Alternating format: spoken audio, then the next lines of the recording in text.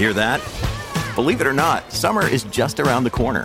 Luckily, Armor All, America's most trusted auto appearance brand, has what your car needs to get that perfect summer shine. Plus, now through May 31st, we'll give you $5 for every $20 you spend on Armor All products. That means car wash pods, protectant, tire shine, you name it. Find out how to get your $5 rebate at armorall.com. Armor All, less work, more clean. Terms apply.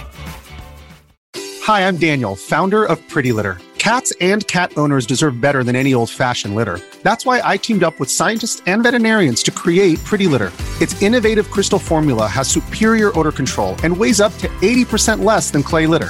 Pretty Litter even monitors health by changing colors to help detect early signs of potential illness. It's the world's smartest kitty litter.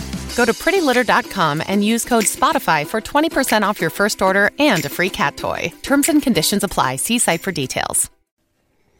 Scott and Keith are Titterpigs, yeah. Keith and Scott are Titterpigs, oh yeah. They're gonna talk about sweet, sweet RPGs. And it's the Titterpigs, the RPG podcast.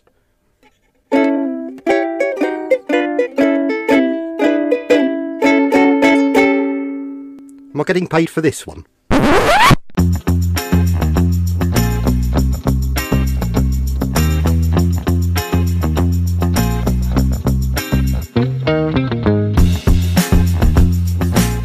All right, welcome back to another episode of Titterpigs. This is episode 34. Scott, we are still in the double digits. We got a long way to go to get to 100.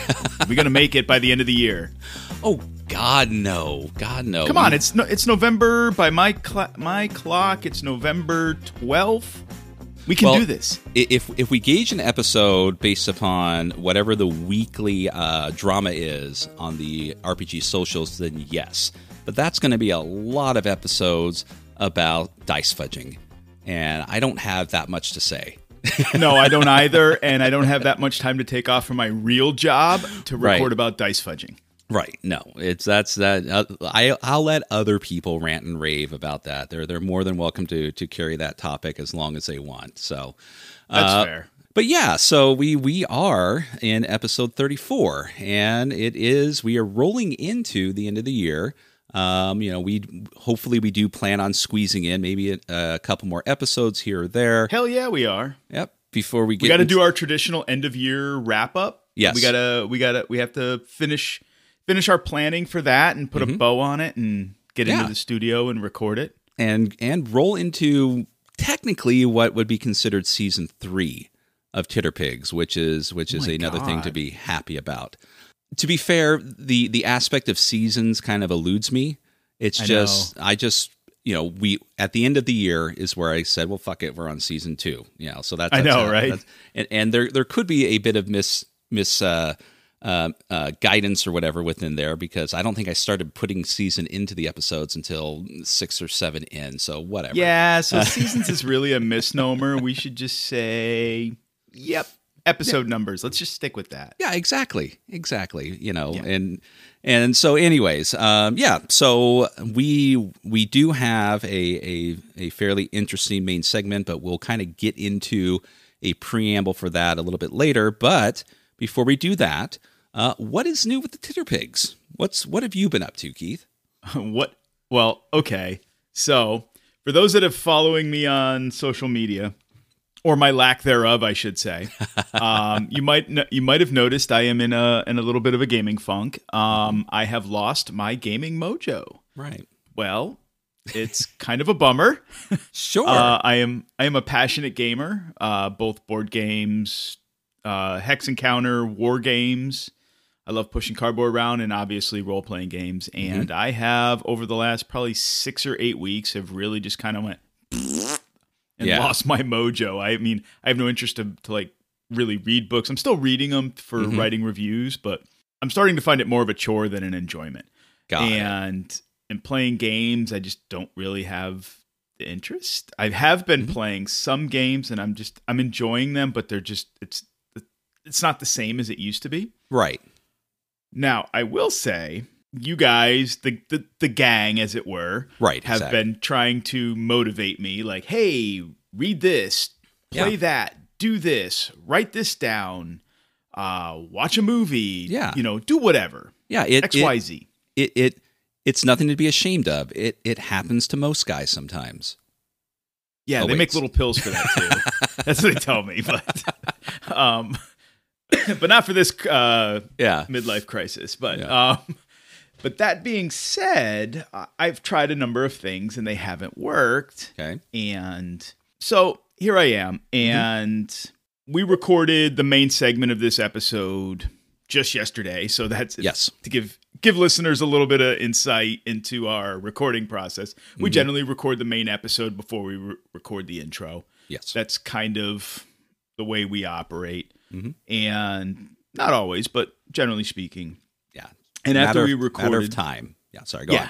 Yeah, no, you're right. It is just kind of the way it works out. But after I got done thinking about post-recording, thinking about the what we recorded and the topic...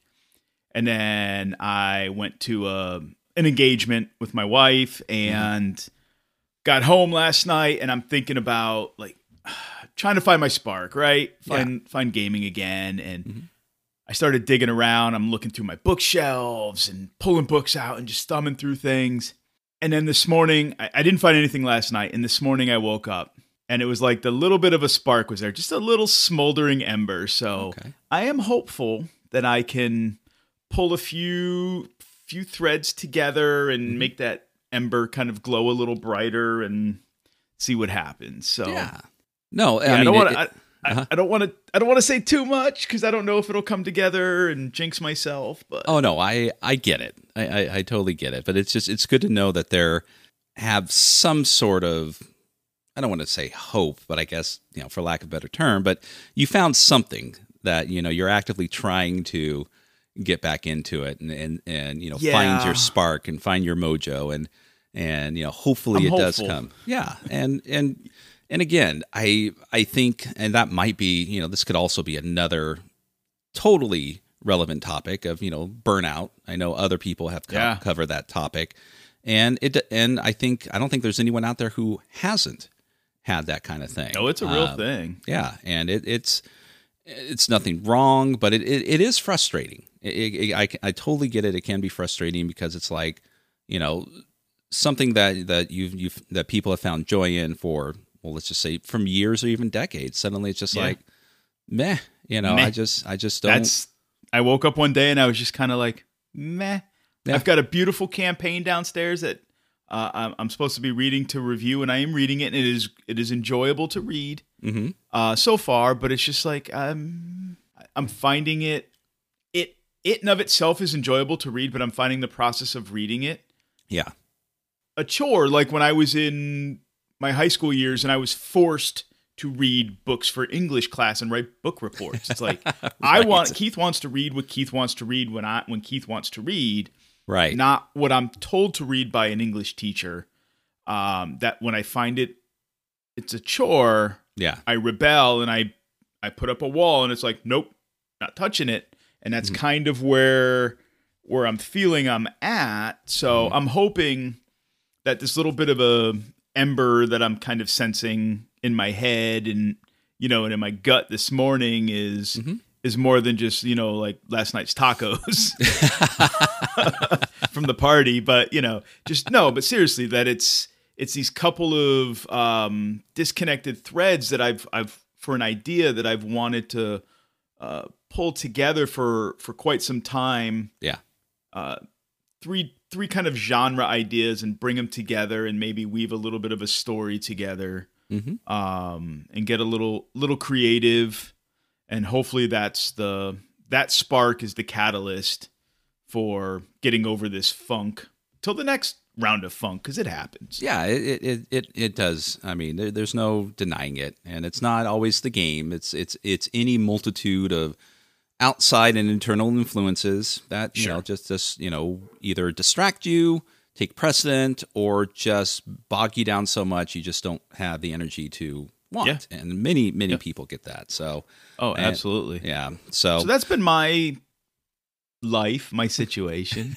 So I think in the last time we recorded, I kind of alluded to it in the last episode in the intro, but I was still doing some reading and still doing writing. I'm still writing for the blog and doing those kind of things. It's a little less frequent, which I'm kind of sad about. Yeah, because I do like writing, but it is what it is. But what have you been up to?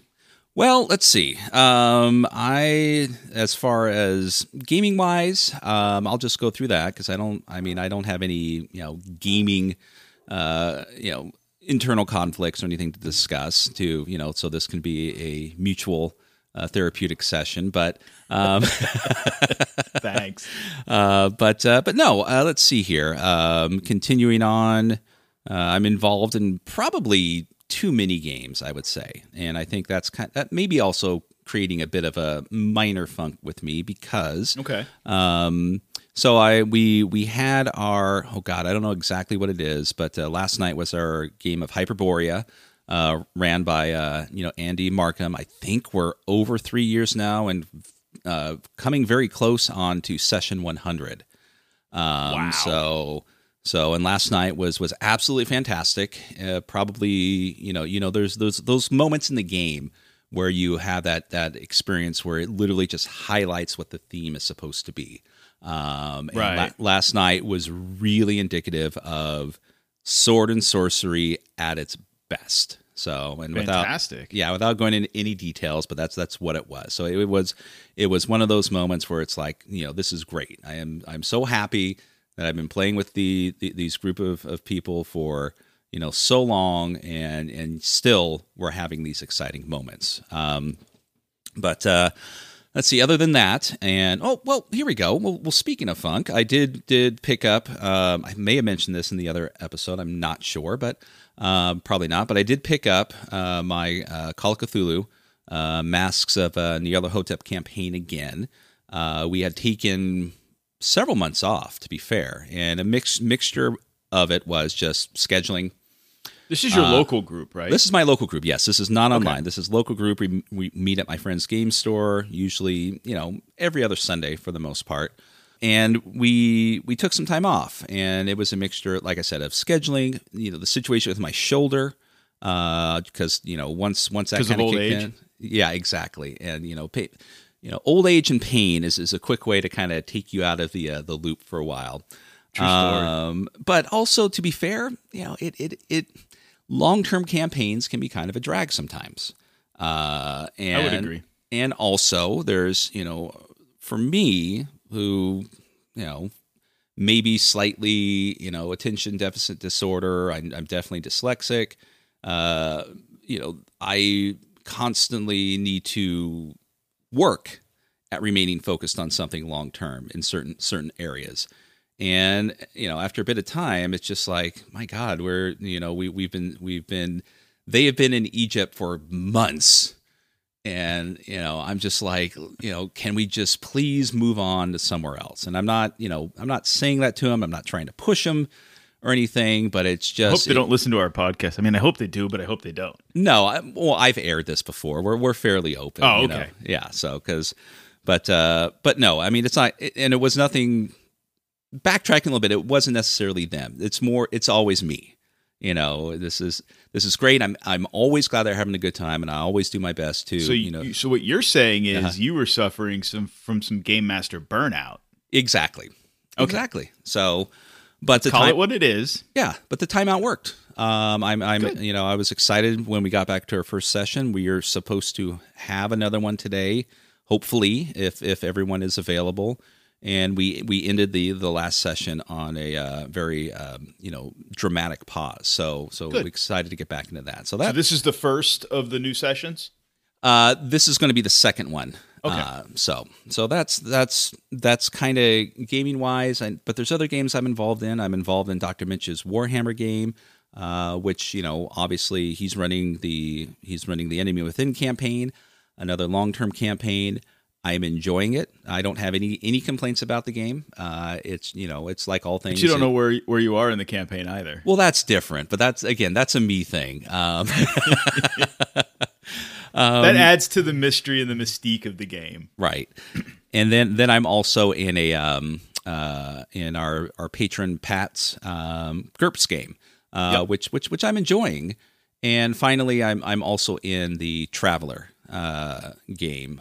So these are on usually bi-weekly or whenever people can get together. It's not like it takes That's up a lot of games. It is a lot of games though. So, but it is what it is. It is an open table. So if any situation comes up where I just can't handle it or my availability changes, there's no problem walking away from it, because that's the perk of being a player. It's even though as bad as you might feel, walking away from a game, it's a lot worse when you're a GM and you're just like, look, I just something's come up and we just can't anymore. So that's essentially what's been new with me gaming wise. Just carrying on, with everyday life outside of that. Nice. So let's talk about our episode, our main topic for this episode. Yes. So our episode that it's going to be following this introduction is, and obviously you'll see it in the title. It's going to be discussing safety tools in a particular method. We tagged it as more of a water cooler chat. We weren't really out to save the world and provide a definitive definition on the use of them or of them in itself, but we were discussing what would you say the merits of safety tools, the utilization of them. I wouldn't say a little from column A, a little from column B, but in context, the question as you posed it for our conversation was their use in public gaming spaces, not at our personal tables. True. Right? With our friends, it was to be used in like our friendly local gaming stores, at game conventions, right? With people we don't know. Right. Public spaces to avoid potential negative situations occurring. Right. And that's in a nutshell. And people will write a 500-page doctoral on safety tools, but in a nutshell, it's something to keep, to try to keep, negative things from occurring or negative things from continuing. Once, but that, we're not going to, we talk about all that in the main segment. So, yeah. But if the little post that I put out last night is any indication as to the type of feedback we might get, it says a lot, because it did provide a bit of insight onto the discussion of safety tools that we really didn't touch upon, I don't think, in there, that maybe we can just briefly take a look at.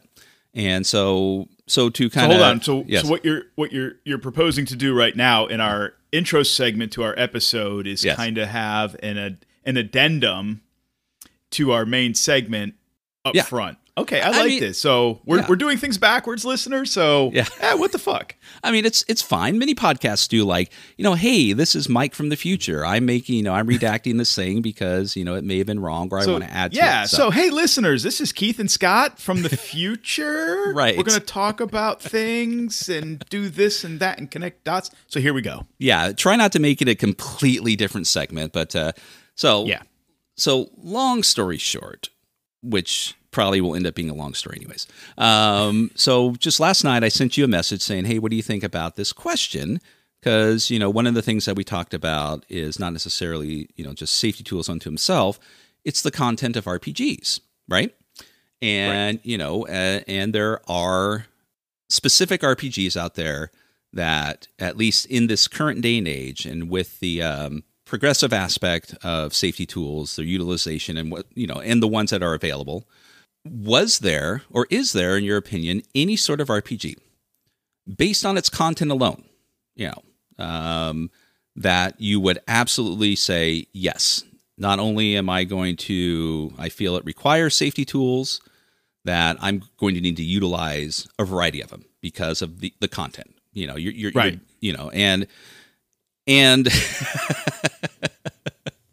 let's just say, listeners, let's just say we're not going to tell you which socials we posted the question on. You can find it. Yeah. You can find it. Just it's not hard, but just go look if you really want to. Yeah, if you haven't. However, some of the responses that the question garnered, woohoo!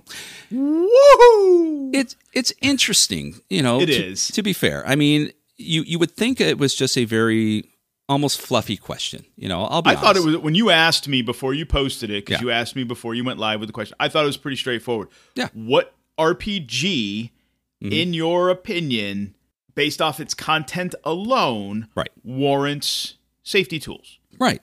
And like I would expect answers like, I don't know, maybe like Call of Cthulhu or Cult or Delta Green. Chill. Yeah. You know, or maybe Vaesen. I mean, yeah, I mean,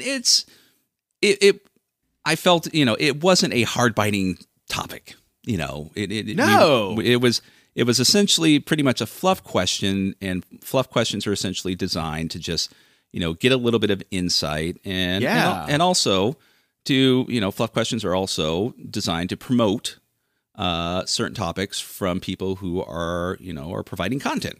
You know, it's all it is. It's not a hit piece. Yeah. So, but some of the responses are a little. It's odd. I wouldn't say it's odd. I would say that it's interesting. That you know, the question itself. I'm just going to say this because I think we kind of touch on this in the main segment too, if not directly and indirectly. Right. This topic. People get very passionate about this topic. Exactly. And it brings out I'm just going to say it because I don't think we say it in the main segment, but I'm going to say it here. It brings out the best in people and it brings out the worst in people when they talk about safety tools. Right. Because you're either very, very passionate about it to the extreme or you're very passionate about it to the extreme. Right. And then there's a lot of people that, and I mean the extreme one side or the other. Right. And then there's people that are kind of down the middle of the road that are like, oh, this game has some subject matter that warrants it, so I'm gonna have this or that, and we talk about that in the main segment. Right. So you'll have to listen for that part. Exactly. But there are people like, nope, I'm super passionate, leaning this way, so I'm holding to my position here, and super passionate the other way, and I'm going to hold to my passion and those opinions there. Yeah. And you can start to see, if you look at some of the socials, the comments, you can start to see some of that starting to kind come of to the surface. Come to the surface, start to rise. Yeah, so I mean, it wasn't meant to be a trick question. It wasn't meant to be a gotcha moment. It wasn't meant to incite any sort of philosophical debate or passionate debate on the merit of safety tools, the usage of them, or whatever. But, you know, I think, as you said, a lot of people are very passionate about it, and they're going to be what I would essentially call using a diplomatic spin. Like if you, if you ask someone a question within the government, a basic yes or no question, you get, you know, a 15-minute reply skirting around what was actually asked because they don't really want to commit to it. So and such. What I was hoping the question would the types of answers that particular question would elicit is in other people's opinions. Hey, I think this game could potentially, you know, benefit from different safety tools and these types of safety tools because of this reason or that reason, or somebody countering with, no, I don't think so because of this or that. Yeah. You know, because I would never, you know, let's just say hypothetically somebody said, I don't know, Pony Finder. I don't know. Yeah, again. Or I don't know, pick any game, whatever, right? Yeah. Hero Quest. I mean, whatever. Yeah, right? exactly. Or Rune Quest. I mean, it doesn't really matter. Pick the most innocuous game you can think of, right? Yeah. That you would never think to have safety tools with. or you would feel that anyone who is interested in playing it is already aware of the content, and therefore there's a mutual a mutual identification of what's within the game. Right. It's we know this game involves slicing monsters with swords and getting treasure and nothing more. Yeah. Right. So, but anyway. Yeah, I was hoping to learn something from it, a different take on a game that I would never have thought that you might consider having, the need for a safety tool, something as simple as an X card or whatever it is. Yeah. Just to broaden my perspective on it. Right. And, walk away learning something. But, hey, it is what it is. There was a bit, to be fair. One that was brought up was in regards to Vaesen. And I think what essentially what was said was don't let the, these semi-cartoony caricatures fool you. Fair.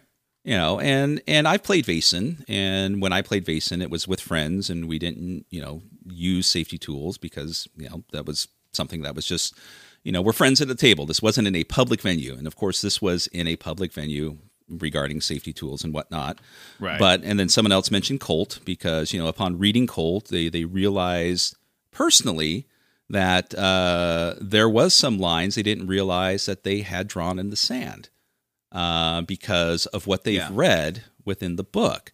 Because, it's one of those things where, if a lot of people talk about in regards to safety tools, it's used to protect people from personal drama.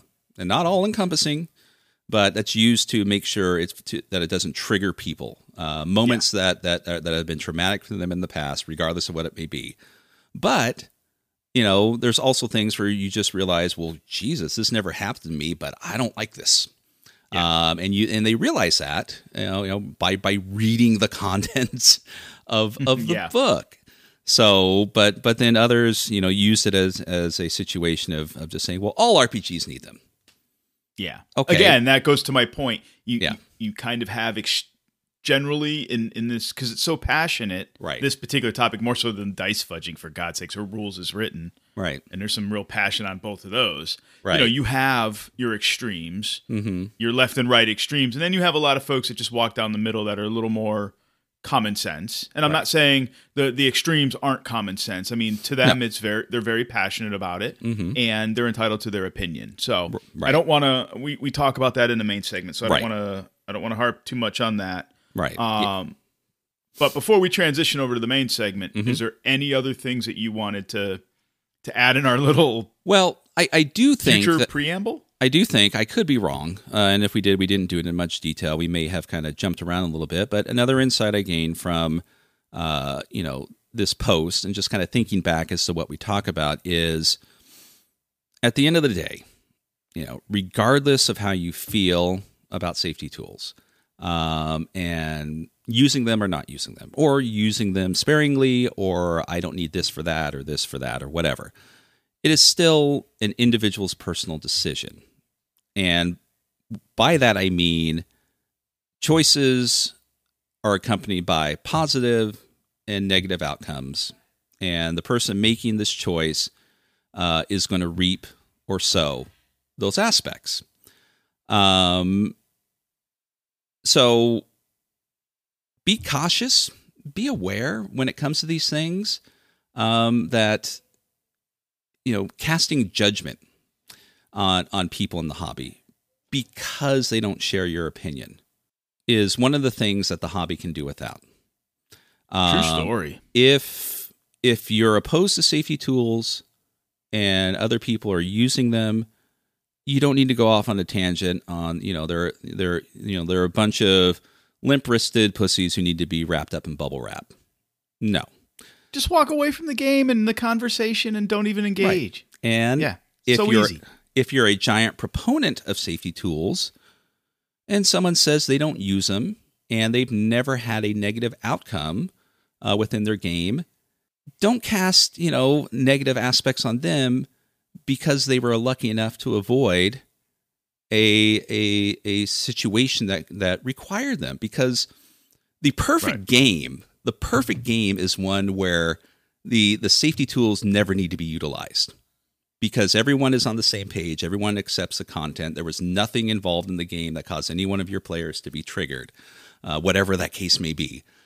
And, whether they had a discussion beforehand or they just, rode by the seat of their fucking pants, you can't judge people based upon something that didn't occur, right? Or potentially could occur, because these are all what if assumptions that, you can't place that assumptions on people just because that they say, I'm not going to use a tool or I'm going to use a tool.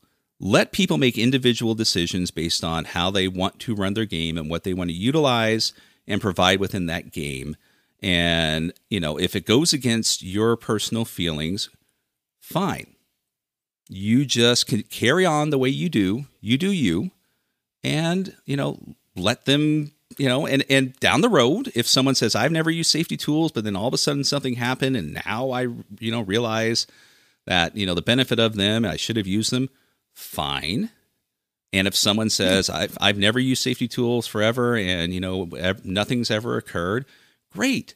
Congratulations. I'm glad that you've never had a situation where something came up where potentially, I'm going to say potentially, a tool could have either, stopped it from occurring or continuing on into more negative aspects. But sure. Yeah. Yeah. No, so that's it's fair. I mean, there's just, as we say in the Deep South, you do you, boo. I think there's, in regards to safety tools and the debate, and like you said, there's people very passionate about it. Rather than debating the merits of the tools themselves, more people are more interested in proving other people wrong, and not necessarily providing a conversation as to why they are or why they should be. Now, some people do that, and I applaud them for that. But once your opinion is done, move on. Yeah. Move on. So Speaking of moving on, what do you say? Should we move on to our main segment? Absolutely. If you're an athlete, the greatest motivator of all is the fear of letting your teammates down. After all, a team is only as good as its weakest link. So you owe it to those wearing the same jersey as you to be your best every time you step on the field.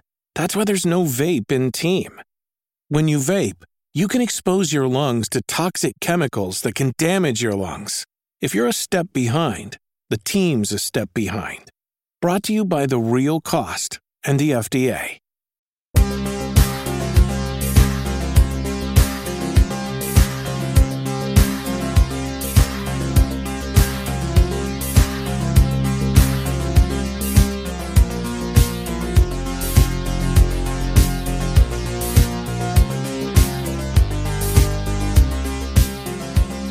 All right, welcome back to our main segment of this episode. Scott and I are finally back in the studio. As you heard from our intro, we are going to do a little bit of a water cooler session this evening.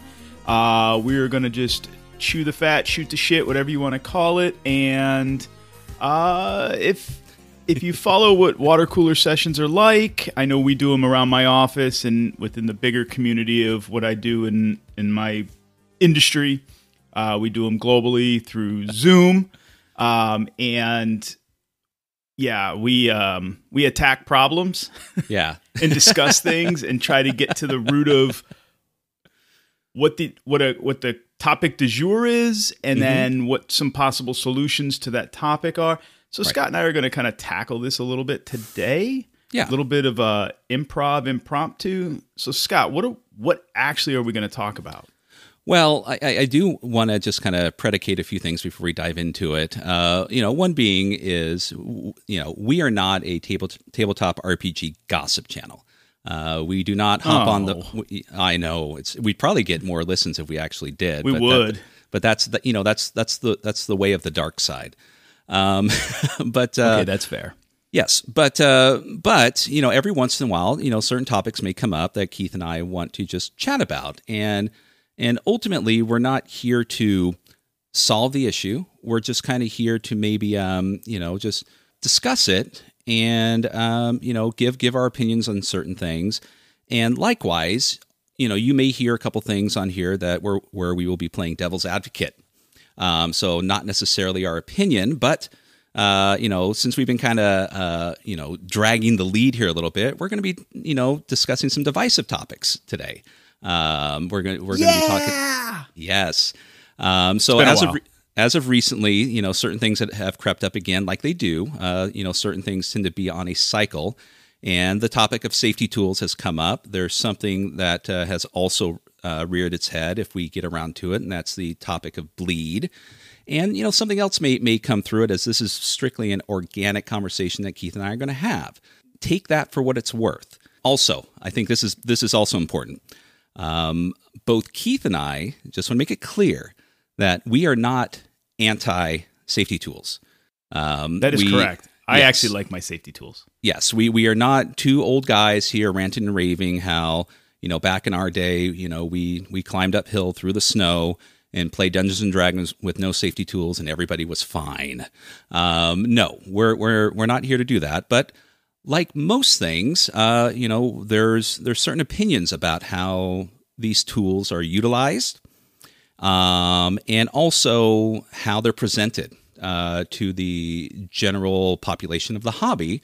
And there's always going to be extreme views on both sides, pro and con. Ooh, like politics. Right, exactly. And I can almost hear the unsubscribe button being clicked. I think that's the sound we heard in the background right there. Right. But I also do want to kind of preface, I throw my own preface in with this. Yes. As this conversation evolves, wherever it goes, because we have no script, we're not doing anything like that.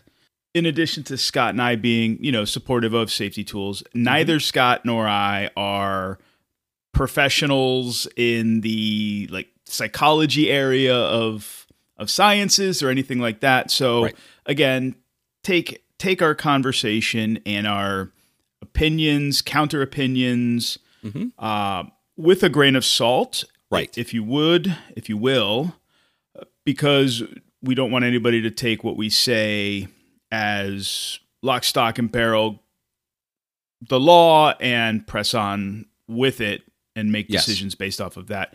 Do your research in addition to what we say and make your own informed decisions and opinions based off your own research is what I'm getting at. Absolutely. No, I couldn't agree more. Please and thank you.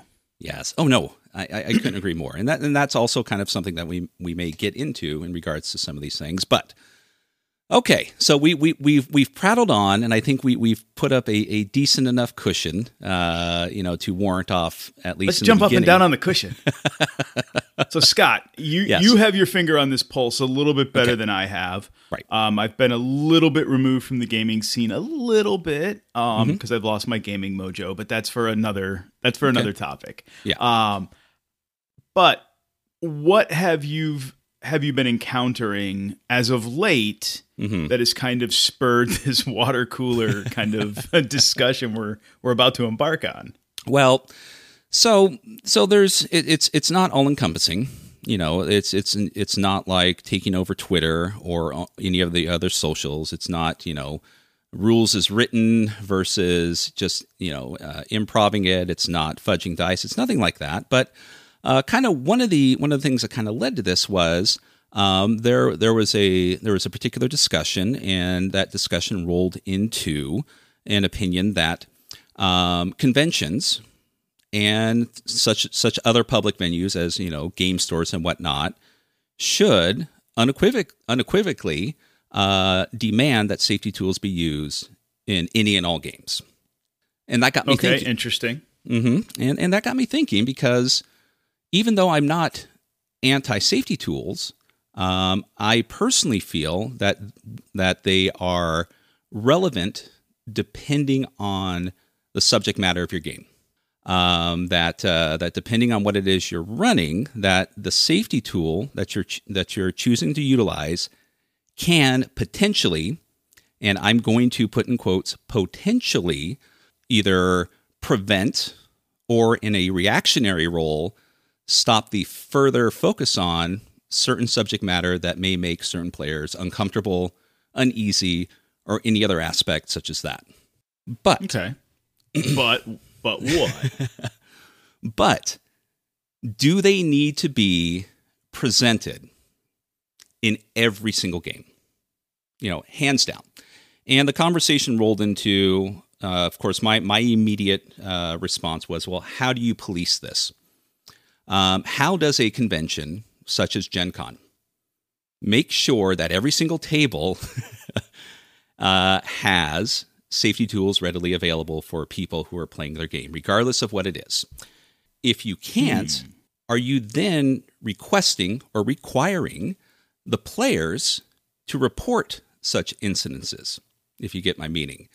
I mean, I don't mean to step on your toes, but No, I got to go where my head's going. No, go initially. ahead. Yeah. In the case of just in general safety tools in a public venue, I'm not of the opinion, or I should say I am of the opinion that I kind of support that. I have seen some rather grotesque conversations come out of local gaming stores and in conventions. I used to be a convention organizer. Yes. And run games at conventions. So I have seen the best of the best, and I've seen, I won't say that I've seen the worst of the worst, but I have seen some pretty bad subject matter arise in games. Now, would safety tools have prevented it? Those oddball, infrequent, bad occasions? I don't know for sure, because people are people, right? Right. They're going to do what they want to do. Right. But I think having had safety tools been like X-Card or a quick lines and veils at the beginning of a game, had been addressed and implemented, could it possibly have prevented some of it? Quite possibly. Okay. Now, in the case of like the convention I used to help organize, when we had 100, 125, 150 tables throughout a 3 or 4 day weekend of gaming, right? Gen Con, holy Christ, that's just massive. Right. It's nigh impossible to make sure that every GM is using some type of safety tool. But when you have your GM's code of conduct that GMs sign on to when they agree to run a game at a convention, and they agree that if that's what the convention's policy is, that you will at least use at a minimum lines and veils or X-Card or something that the convention ascribes to. Right. And you don't, and they find out, either a player reports or another game master reports, or convention staff that do rotate and walk around just making sure, keeping peace, and looking for things happening that shouldn't be happening. Right. Report it, then obviously, then you have violated the GM's code of conduct that you agreed to when you signed up to run a game. Right. So it is kind of enforceable to some extent. Now, you would just, in the case when we were running a convention, if you violated our GM's code of conduct, depending on the egregious nature of it, we would boot you from the convention. You wouldn't run any more of your games. Your badge would be revoked, and you would be asked to leave. And you would be banned from further conventions. So, right. No, I don't think I'm saying that it's not enforceable, because I mean, it can be in one form or another. I mean, even starting at the beginning, we require safety tools. If you don't want to use them, you can't join the con. Fair enough. But as you said, people are people. And, and we're dealing with adults here. We're not dealing with children. We're primarily dealing with adults. And many adults, and, some rightfully so, feel that their particular game doesn't require it. Therefore, they're going to bend the rule and not utilize them. But what do you do when? So let's say let's play devil's advocate for a minute, Scott. You're running a game. Let's say you're running a Dungeons and Dragons game. Yep. And it's got an evil tinge to it, right? Because that's the kind of the vibe game you're running, right? Okay. And it's at a convention or game store, doesn't really matter. And I decide as a player that I am going to do something as a player. Right. You've decided that no safety tools are required. Nothing's going to go off too far to the left or too far to the right. Okay. That's going to warrant it. The subject matter in and of itself doesn't warrant it. But then I, as a player, decide my character is going to do something that goes outside of those boundaries to where it's egregious enough that it might have, derailed the game. Could have used a warning to somebody like my character is going to, I don't know, flay the skin off of that, dead wizard, or I'm going to lock those children in that barn and burn it to the ground. I mean, something really egregious that, right. We all agree that even in a fantasy game should not happen, in a make-believe game should not happen. Okay. People are still people, and people play games for different reasons, live out their fantasies. They want to be a knight for a few hours, or a prince or a princess or whatever, live out this little fantasy in their head, regardless of whatever the genre is. I'm just using, fantasy as the catch-all right now. So what do you do? I mean, in that instance, if you're a GM and you survey the table, or even if you as a GM take issue with that, you need to, if you feel that it's egregious enough, that you need to stop the game and either have an immediate conversation with this person, or if it's so egregious that it is just completely unacceptable, you eject them from the table. And that's therein lies some of the issues with safety tools. Primarily, most of the safety tools are reactionary. They're designed not necessarily to stop these heinous events from occurring, but to prevent them from continuing. So regardless of what you do after the fact, it's already occurred. There's no way to stop that. That is true. But if you had, in my example, if you empowered the players to have an X card, right? Sure. Right. So you as the game master didn't see anything wrong with what I did, but the players all had the power to use the X card and go, okay, hey, I want to X card that. That's just inappropriate. The players are empowered to make that comment. Sure. Right. And without prefacing the game with the use of an X card, do players feel empowered to make that call for themselves? Some will, some won't. It just depends on how they feel socially, like are they socially awkward or not. Right. But even though you have reactionarily engaged with the offending content, you have also laid a marker on the table, whether it's with an X card or just looking at the person, the game master, or a player going, what the fuck was that? You laid a marker on the table that says that comment or that behavior or that line of thinking is not appropriate. No, I get that. And that's one of the pluses of how they work. Sure. Yes, it's not going to the only tried and true method. To be perfectly honest here, of all the safety tools available, the only tried and true method is an open conversation before the start of your game. But those are primarily reserved for games that have certain content that everyone kind of feels is questionable, the extreme. Right. And in my opinion, that's why these safety tools were created. They were created to allow either the player or the GM to handle these extreme situations that potentially can occur in a game, content presented within the game itself, or the scenario that's being presented. Right.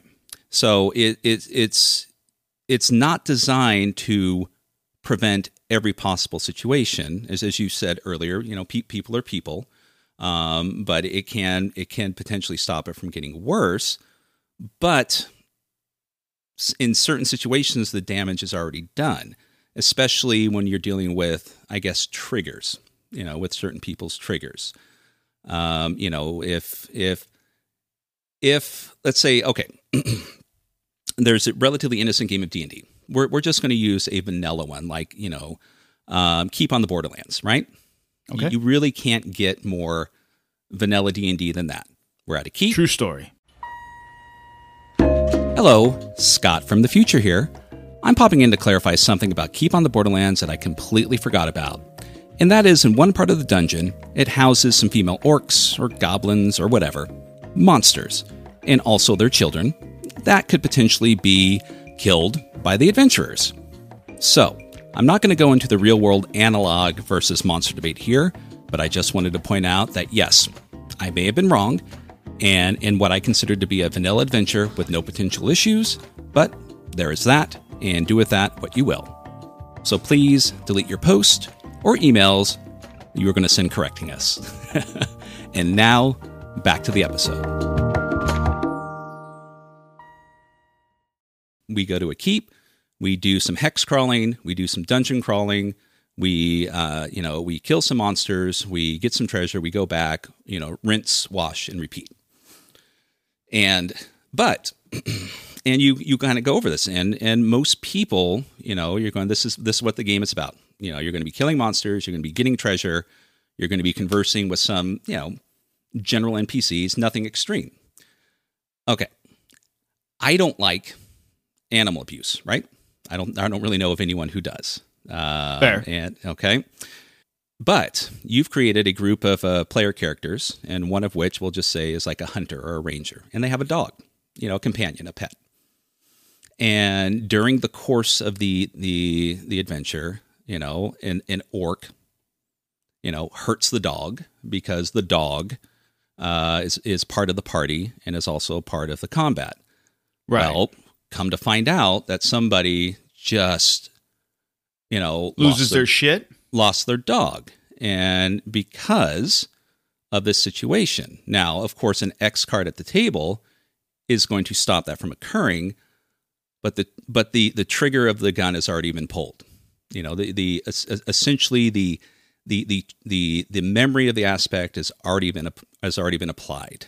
Now, you don't want to make it worse because, thank God most everyone are carrying human beings, but there was no way for you to prevent that from happening, nor would you even consider it because that didn't occur to you. I mean, and right.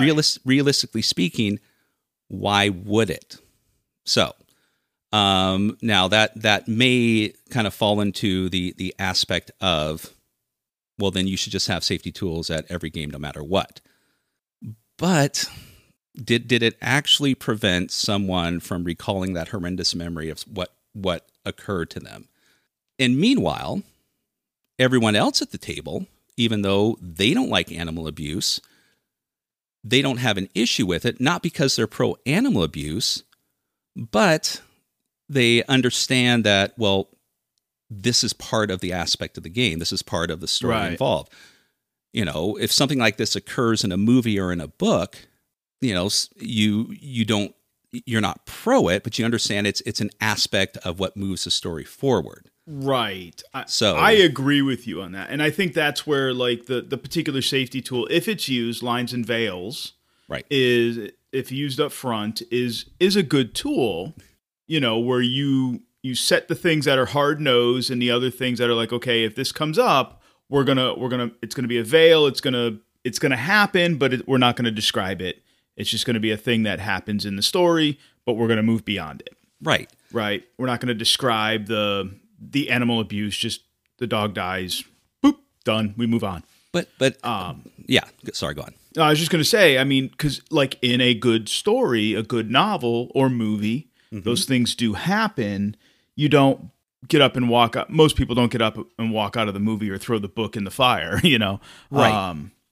However, the counter to this, the devil's advocate piece is yes, you're not please. doing reading a lines and veils sheet before a movie, going to see a movie, or before you pick up a book to read a book. Right. But what you do tend to do is you look at the rating, and the ratings include certain aspects of the movie, or you've heard about it through water cooler talk, or you've seen a trailer, and therefore you make the decision that, well, this movie may not be for me. If I can't handle gore or extreme violence, I'm not going to go see Saw. Right. And I've noticed, and it's been happening for quite a while and I just don't pay attention, but like a lot of these TV shows and that I've been binging lately and stuff, it'll have like just a little blurb in the upper left corner that says smoking, sexual violence, gore, blah, blah, blah, blah. And I just ignore them, but I've noticed them lately and I'm like, okay, so there's your trigger warnings, right? Mm-hmm. We're starting to see them more in role-playing game products in general, in the elevator pitches for games, mainly in, I would say more predominantly in the horror realm of things, but they are in other things, other game genres. Right. I wouldn't expect to see them in Westerns, but you never know. Okay. But I mean, it is one of those things, and that's, to be perfectly honest, out of all the safety tools that are available, I think one of the most intrusive and potentially damaging is the checklist.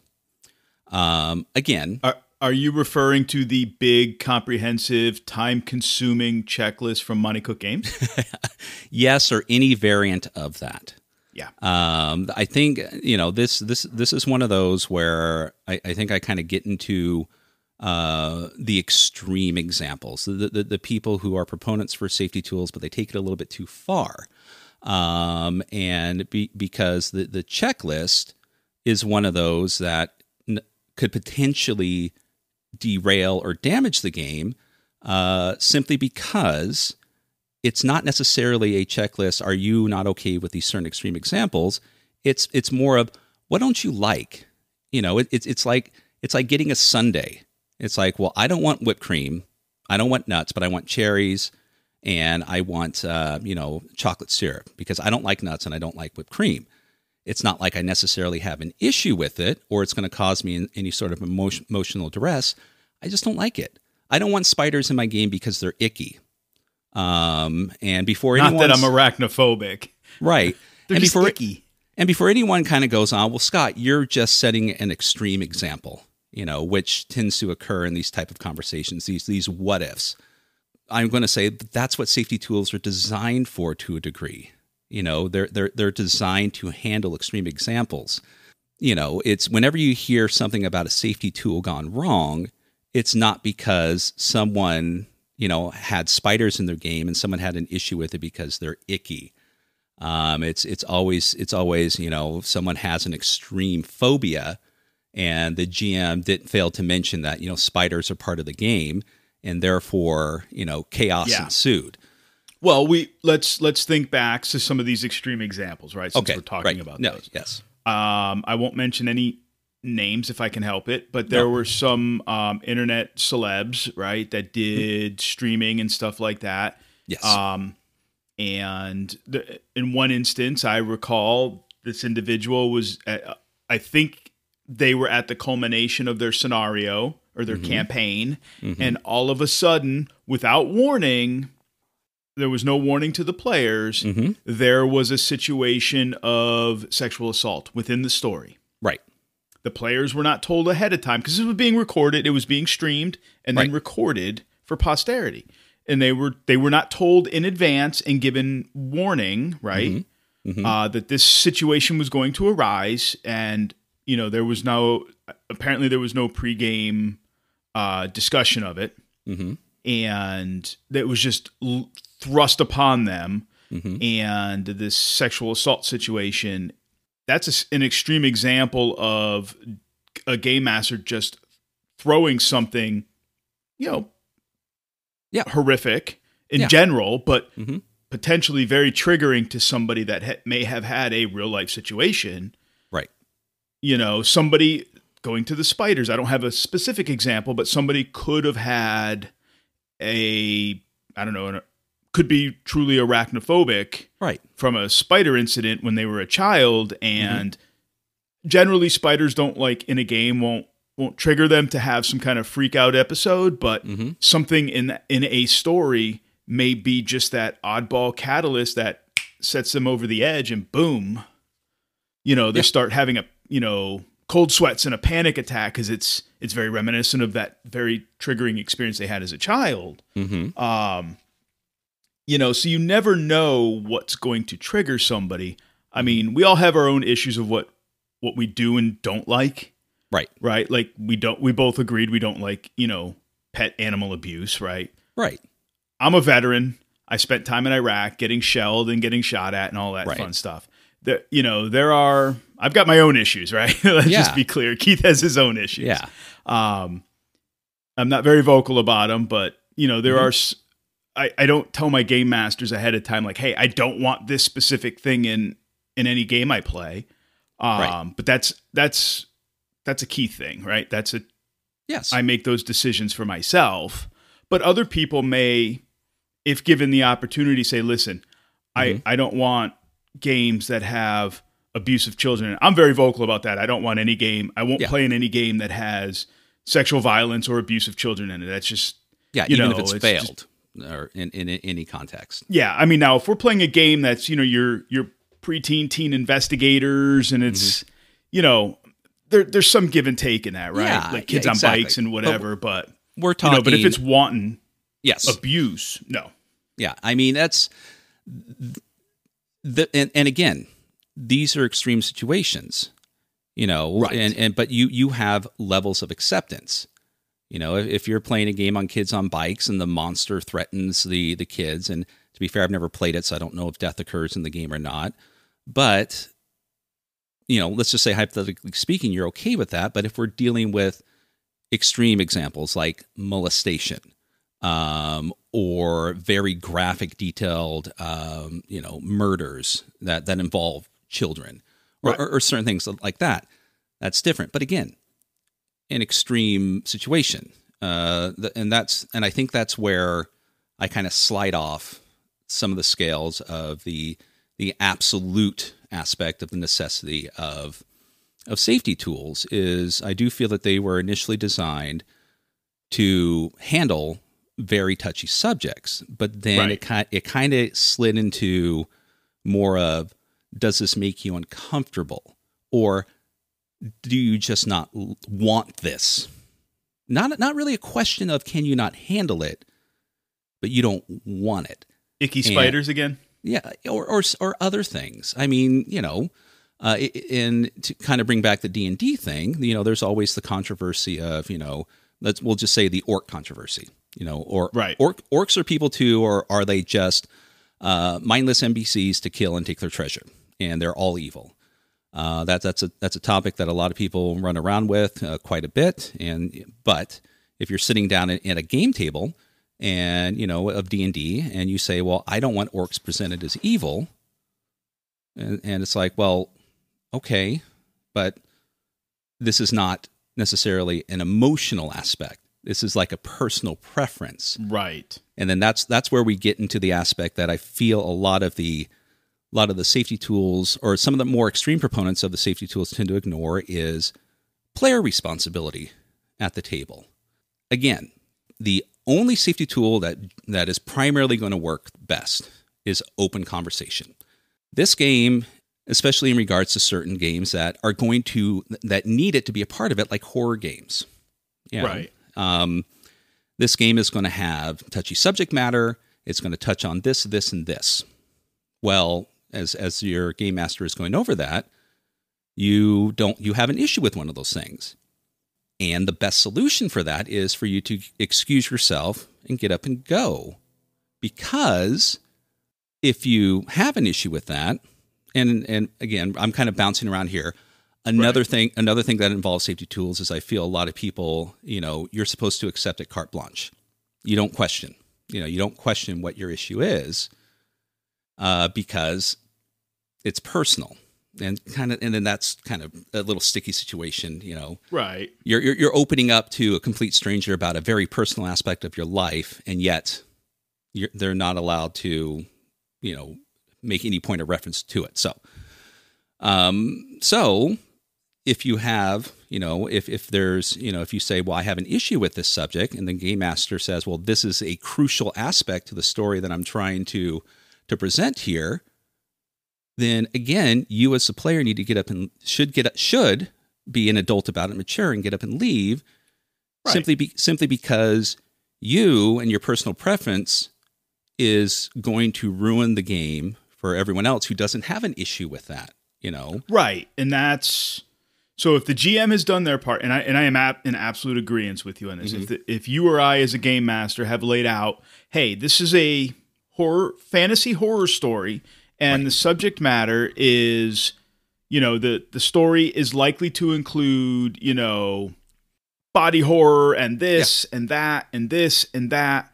I've given you all the the cases of what it's likely to entail. Mm-hmm. Does anybody, the open conversation, right? Is this going to be an issue for anybody? Right. And if you as a player don't want to open up just as a modicum of respect for yourself and for the other players to say, listen, Right. I don't like body horror.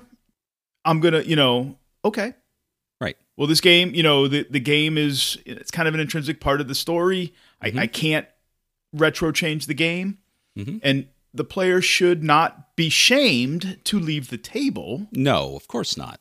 I don't believe in shaming anybody for any reason at the game table, because that's counterproductive within the hobby. We have enough shaming as it is for other things. Right. And we don't need to perpetuate any of that. But the players should also feel empowered to say, hey, I'm not cool with body horror. And they should also feel empowered to go, since I'm not cool with body horror and you can't change the game, I'm gonna go find another game. Right.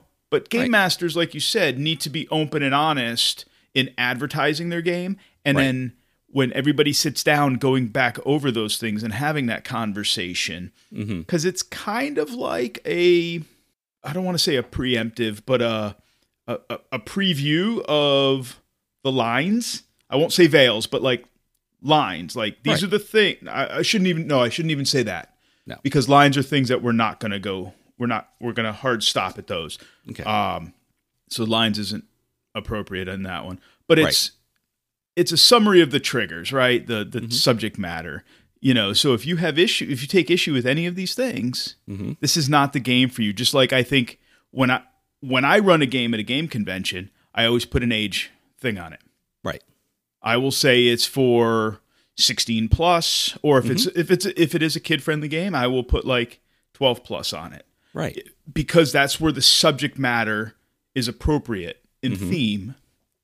And I want it to be kid friendly, or I don't intend it to be kid friendly. Right. For reasons. And I think what we're talking about is what some people throw under the list of safety tools, the open door policy, I think is the term for that. And yes. And again, this I think a lot of the point of contention about safety tools is the name. Because in regards to safety tools, you're going to get a lot of beefy macho guys, going, I don't need to bubble wrap myself. I'm, perfectly capable of doing it. Yeah, I'm not a bubble boy or bubble girl. And then on the extreme of that, there's nothing I can't stand more is when people use it as a gotcha moment. I don't need safety tools. I just have an conversation with people at the table. Well, that's a safety tool. You know that? And that's not going to win your case. You're just being a smartass. But if you want to encompass every little thing, and again, an open door policy, if you're going to consider that a safety tool, then sure. I do feel an open door policy should be available at every table, but that's not really an enforcement, though. You know what I mean? No, that allows players an out, right, to leave the table for whatever reason they want. Either A, there's some subject matter that they're not comfortable with, right, and they don't want to publicly say. They can just get up and leave. Yeah. If there's another player at the table that is problematic and the game master isn't doing anything about it, or for whatever reason, they have an issue with another player at the table, it allows them to get up and go, I'm going to run to the restroom, and they never come back. Right.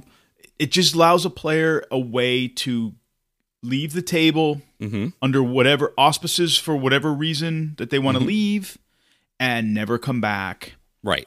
I believe in the open table policy, and I tell my players this is always, like in a public game, this is an open table policy. If you're not enjoying this game, right, just tell me you're going to the bathroom, and walk away, and I will not think any less of you, because not every game is for every person. But if you're really going to the bathroom, let me know, because I want to know. Well, if you're really going to the bathroom, I'll see you back in a few minutes.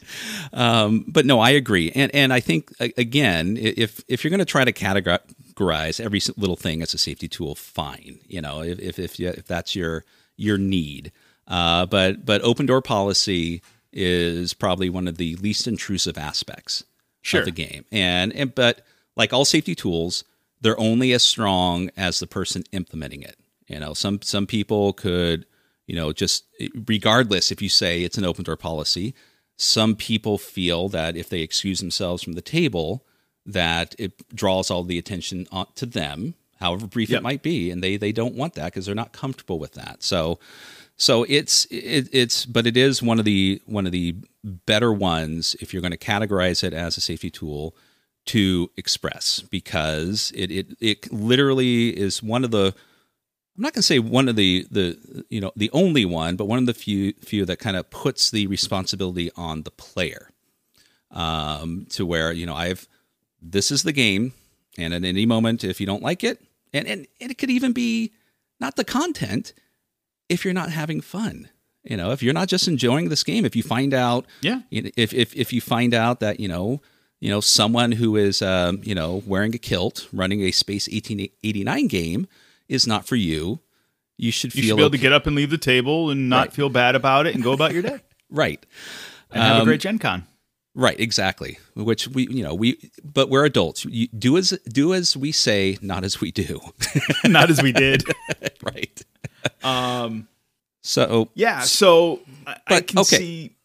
All right, sorry. I was just going to say I can see this safety tool conversation could go on for hours. Yeah, I mean, we'll carry on for a bit, but I think let's get back to, I guess, probably one of the primary points that brought this up is, if you're going to include open door policy as a safety tool, then that kind of changes the concept of, safety tools should be mandatory at all games. All right, and any public events, I should say.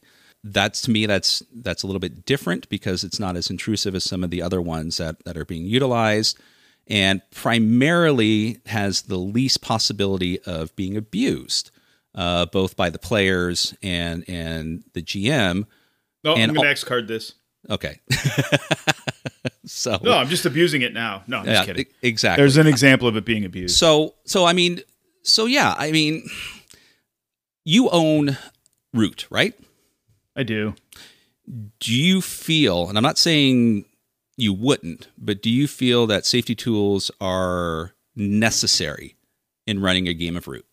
At face value, no. Okay. But I play with humans. Right. And humans have twisted minds. And I say that because, as I said earlier, we all play games for different reasons. Right. Right. I think in general, we all play games for escapism, first and foremost. We want to step out of our bodies, minds, souls, whatever, for a short period of time and be somebody else and do something else for a little while. With that, people do play games in addition to escapism for fetish reasons, whatever. People play games for a variety of reasons. So somebody's fetish could be to play, little furry woodland creatures and start little families and be a psycho-sadistic vagabond in Picking Any Glade or whatever it's called. And, It's like, I don't know. So people are people. Yeah, but I don't know. It's Does still... that shoot holes in your comment, in your thought? Not, I mean, in a way. But again, it's one of those things where you can't potentially plan for every negative outcome of the game. Otherwise, what's the point? Fair. No, that is absolutely fair. It is, the GM, especially at a con, has enough work, preparation, stress on top of it all to concern themselves with, and then rather than decide, or have to deal with the situation of, okay, now I have to implement safety tools into certain games. I'm not, again, horror games for the most part, yes. Games with certain subjects, yes. Games with certain utilities in the game, like Powered by the Apocalypse, yes. But and if I'm going to run Pony Finder, do I really need to, have to concern myself with something like that? No, Or Magical Kitties Save the Day. I don't foresee that needing it. Right. Or can I just simply be trusted as a competent adult to manage the game accordingly? And I think that's where it kind of slides. I tend to feel that, at least my belief, that no matter how shit the world is, no matter how an extreme example that people can present, those are exceptions. That's but not. What about though? Mm-hmm. Just as a point of order, right? Yeah.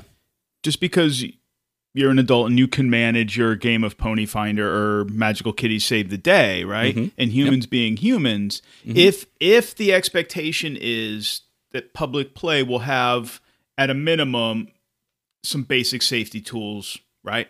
Yeah. If it's a community agreed thing, right? And this is just a hypothetical, right? Open table policy, X cards, and content warning, right? Just those three very, very basic things, right? Nothing that's too intrusive, nothing that's, some of it's proactive, some of it's reactive, but none of it's overly time consuming and none of it's super intrusive, right? Mm-hmm. Okay, so if we agree on that, if we move forward then, if those are, let's just say hypothetically, those are the accepted norm in public play games. Okay.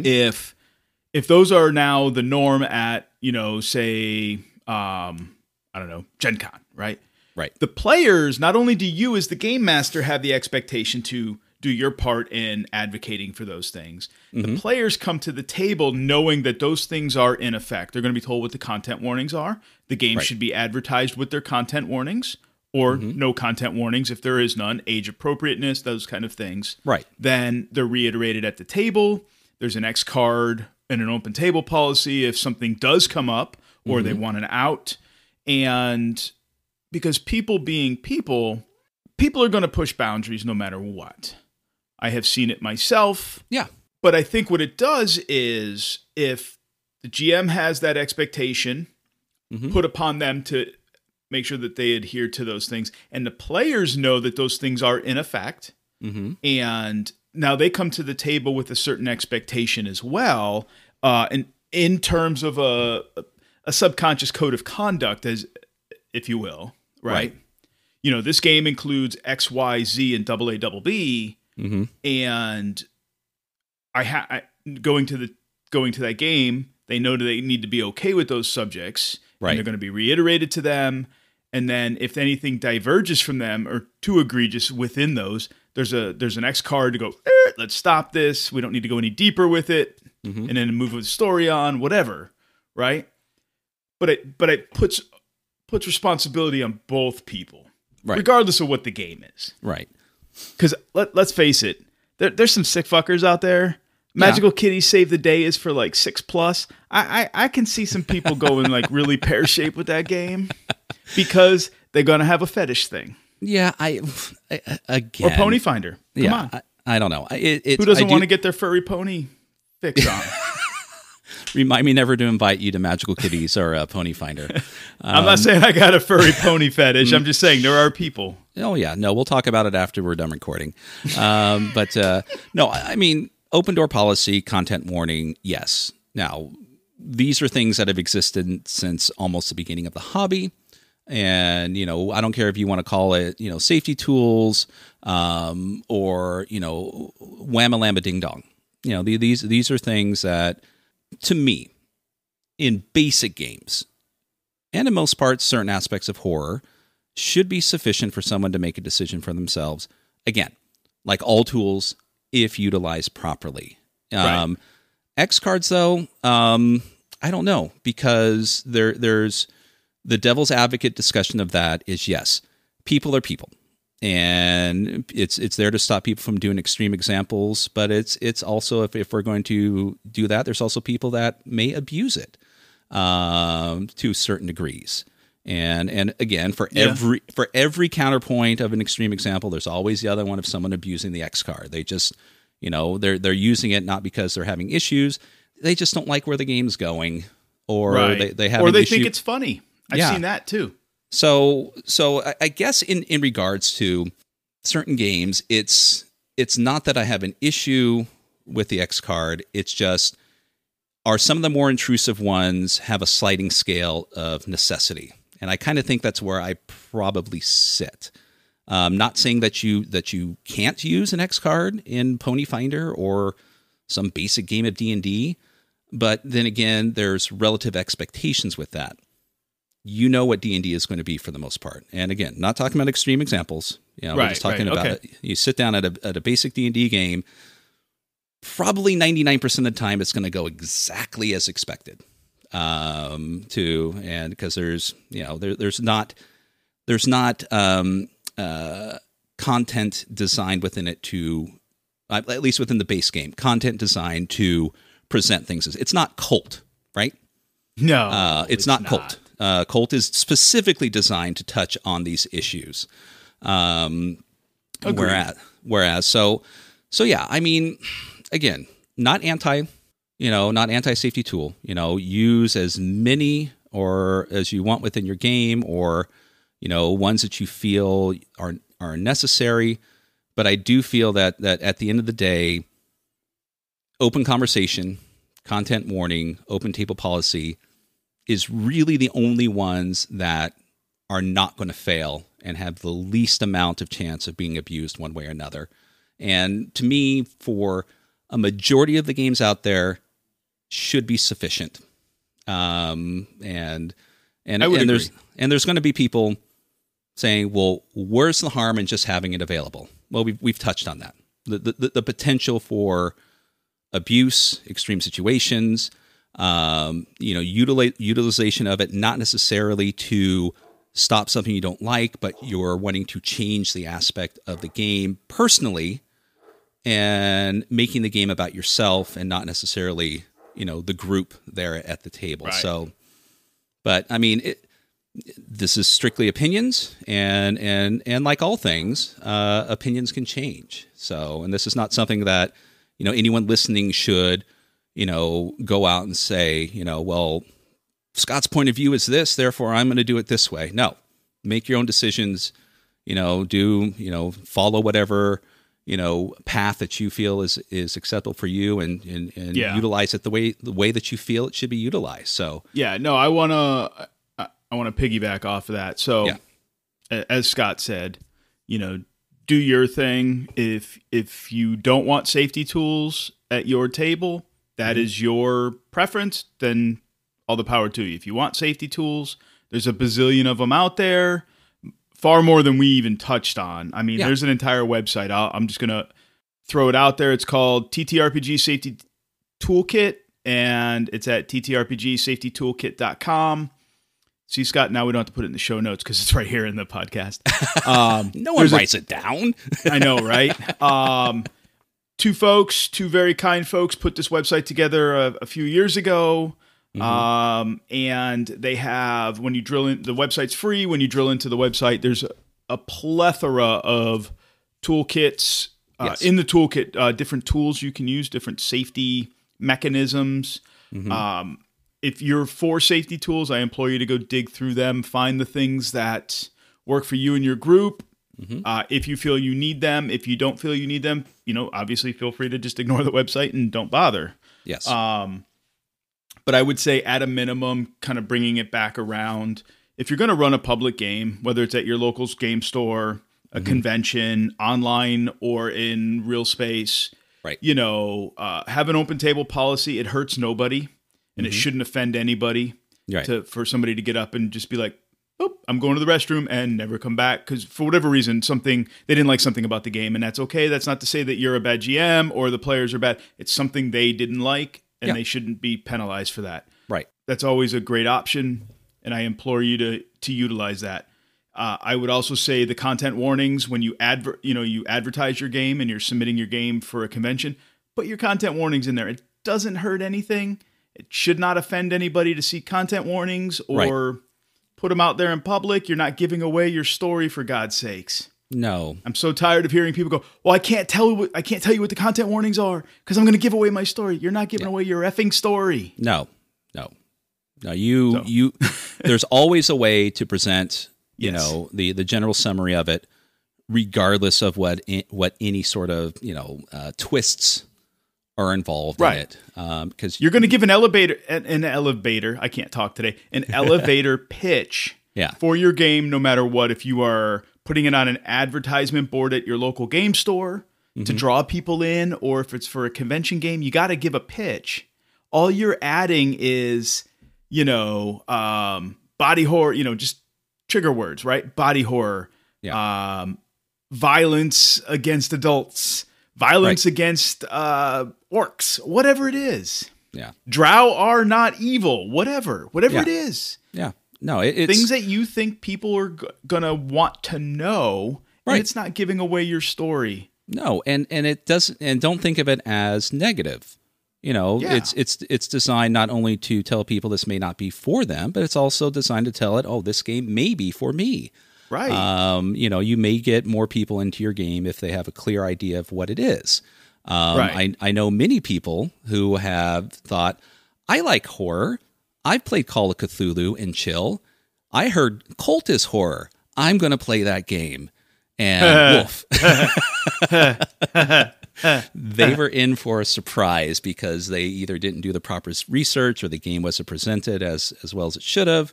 My guess is the latter. Yeah. And so, and I think that kind of touches on another thing.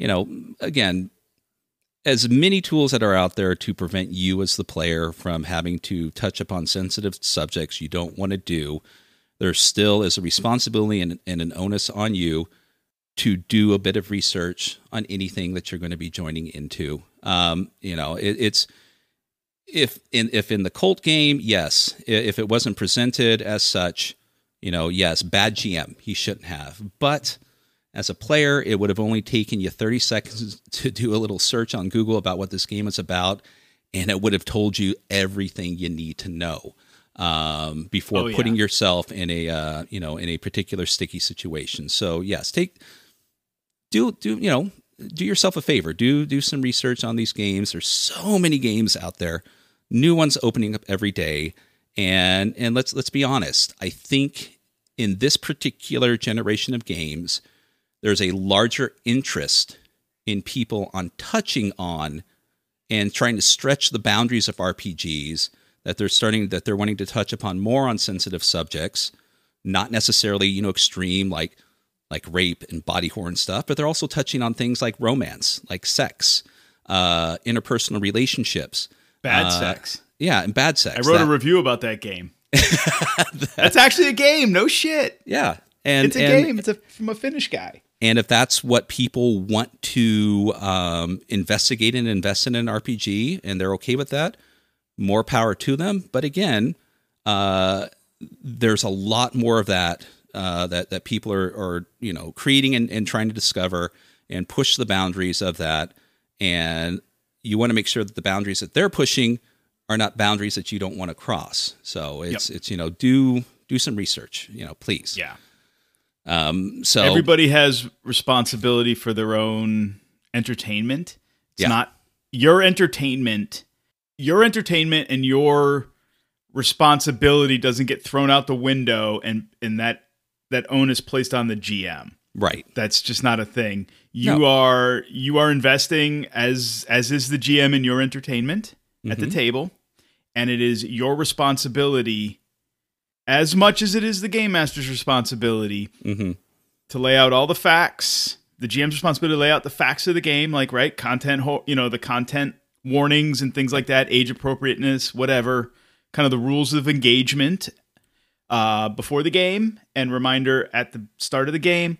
And then you as a player have your own responsibilities to accept those situations, the content warnings, and make sure you meet the age appropriateness and things of that nature, and agree to play the game. Because if body horror is not your kind of thing and the game is going to have body horror in it, don't play the goddamn game. Yes. Clear the seat and let somebody else have the seat. Yes. And I think before we close on this particular topic, I think another important aspect is, and this is not necessarily regarding them themselves, but the argument of safety tools. If you have an issue with the name, but you're a proponent of open door policy. I've been using this since 1974, but I don't consider it a safety tool. You who are a proponent of safety tools, don't be a dick. Don't go out of your way to point out to people that, open door policy is a safety tool. Be content in the fact that regardless of the label being presented, that they're using something. The argument is not for what is or what isn't a safety tool. The argument is for properly using them. And the quickest way to turn somebody against using a particular tool is to be a smartass about it, be snarky, be pushy, Correct.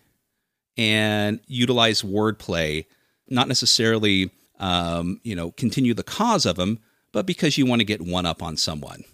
You know, if someone comes out and says, I don't use safety tools, but I have open door policy and I discuss everything within the game and I don't need it, move on. You know, they're using it. You don't need to point out that it's a safety tool. It just creates more contention unnecessarily. So Right. They see it for what it is. Yeah. They just don't call it a safety tool. Maybe they're just, for whatever reason, Yeah. because safety tool is more a more modern terminology, and that's okay. Right. Whatever. Hey, Yeah. it's okay. We're all trying to get after the same thing. Right. A better gaming experience for everybody sitting at our table. That's the bottom line. Exactly. Unless it's Pony Finder. Well, we just don't talk about Pony Finder, because what happens at Pony Finder stays at Pony Finder. I mean, you know, that you dress up one time and show up at a table, suddenly you're a brony. I mean, I don't know what to Listen, say. dude, what you do at cons, that's what you do at cons. I don't partake in that, but I'm not going to belittle you for doing that, okay? Right. Just like safety tools, you can call it whatever you want as long as we're looking after the people at our table. That's Exactly. So, all right. Well, Wow. are we done with our water cooler talks? I know we mentioned a couple other things. I don't know if you want to touch on that other one briefly, or if we just save that for another day. Oh my God, that's we've run long in the tooth on this one. We'll save the other one. I think the other one could run long too. So Exactly. So yeah. So we did mention discussing the aspect of bleed. So look for that one in a future episode. Yes, look for that one in a future episode. And this one I'm going to let Keith lead because I'm familiar technically with what it is to a certain degree, but I never necessarily, found it utilized as an actual labeled term. So maybe Keith can educate me and the listeners onto what that is. And I got to do my homework. We can take it from there. We're not supposed to do homework. Oh, I mean, not homework. I mean, by homework, I mean pull up a website on Wikipedia and read it as we're recording. Because that's we how, go. That's how we do most things. So yes, if you have any comments, please feel free to send it to us. We completely understand this is a divisive topic. If we said anything you disagree with, let us know. Don't take it to heart, one way or another. Everyone's an individual and everyone can have their opinion. And it just depends on how you present that opinion, in my opinion. Opinion. But that's what makes our gaming community so awesome, right? We all have opinions. Right. Because opinions are like assholes. Everybody's got one. I've been waiting all the episode to say that. Perfect. However, we should all have an opinion on this subject, whether you agree with ours or we would agree or disagree with yours. That's okay. Right. As long as you have an opinion on the subject, as long as you listen to other people's opinions, whether you agree with them or not, that's okay. Right. Bottom line, as long as your players at your table are having a good time and don't walk away feeling cringy or anything, then obviously you're doing something right. Exactly. Or you're not doing something wrong. So it's okay. Exactly. One way or another. Oh, and before we end it, just one more thing I just want to preface. Do it. We know that you don't need safety tools with your friends at the table. Come on. That's not an argument. This is primarily dealing with people who've never met and strangers. If you and your friends or your buddies have no problem with any sort of topic, you don't need to come in and say, well, I don't need safety tools because me and my friends have been playing it for the past 40 years and never had an issue. But shit. How do I remember every time, the infrequent times that I run games for you, that I have to have on the list of things that you get super excited and triggered in a super happy, horny way about pony finder stuff? I mean, when I start rubbing my pelvis on the camera, you know. But I need to know that in advance because it's cringeworthy. No. I know. You're not wrong. We can sit here and preface every sort of extreme example, and it will just go on for hours and hours. But I just wanted to throw that out. Yes, if you and your friends don't need it, then don't feel like it's necessary, but you don't need to use that as a point of objection in the whole ridiculous safety tool conversation and argument that's goes on and will continue to go on, and well into the future. But it's never going to end. No. But let's end our episode here. Yes, sounds good.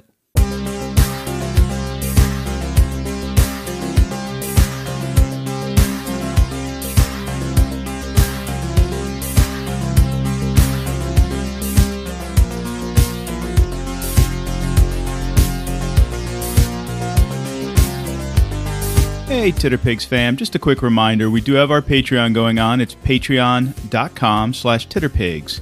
You can show your support there. We have 2 tiers for you, a $3 and a $6 tier, so show us some love and be part of our growing community. And speaking of our growing community, I'd like to give a shout out to our current Patreon members, Dr. Mitch, Jason Sheets, Bud's RPG Review, Dwayne Costa, William Payne, Lupus Malum, Salt Heart, Patrick Mullen, and our newest member, Dragon Girl 74.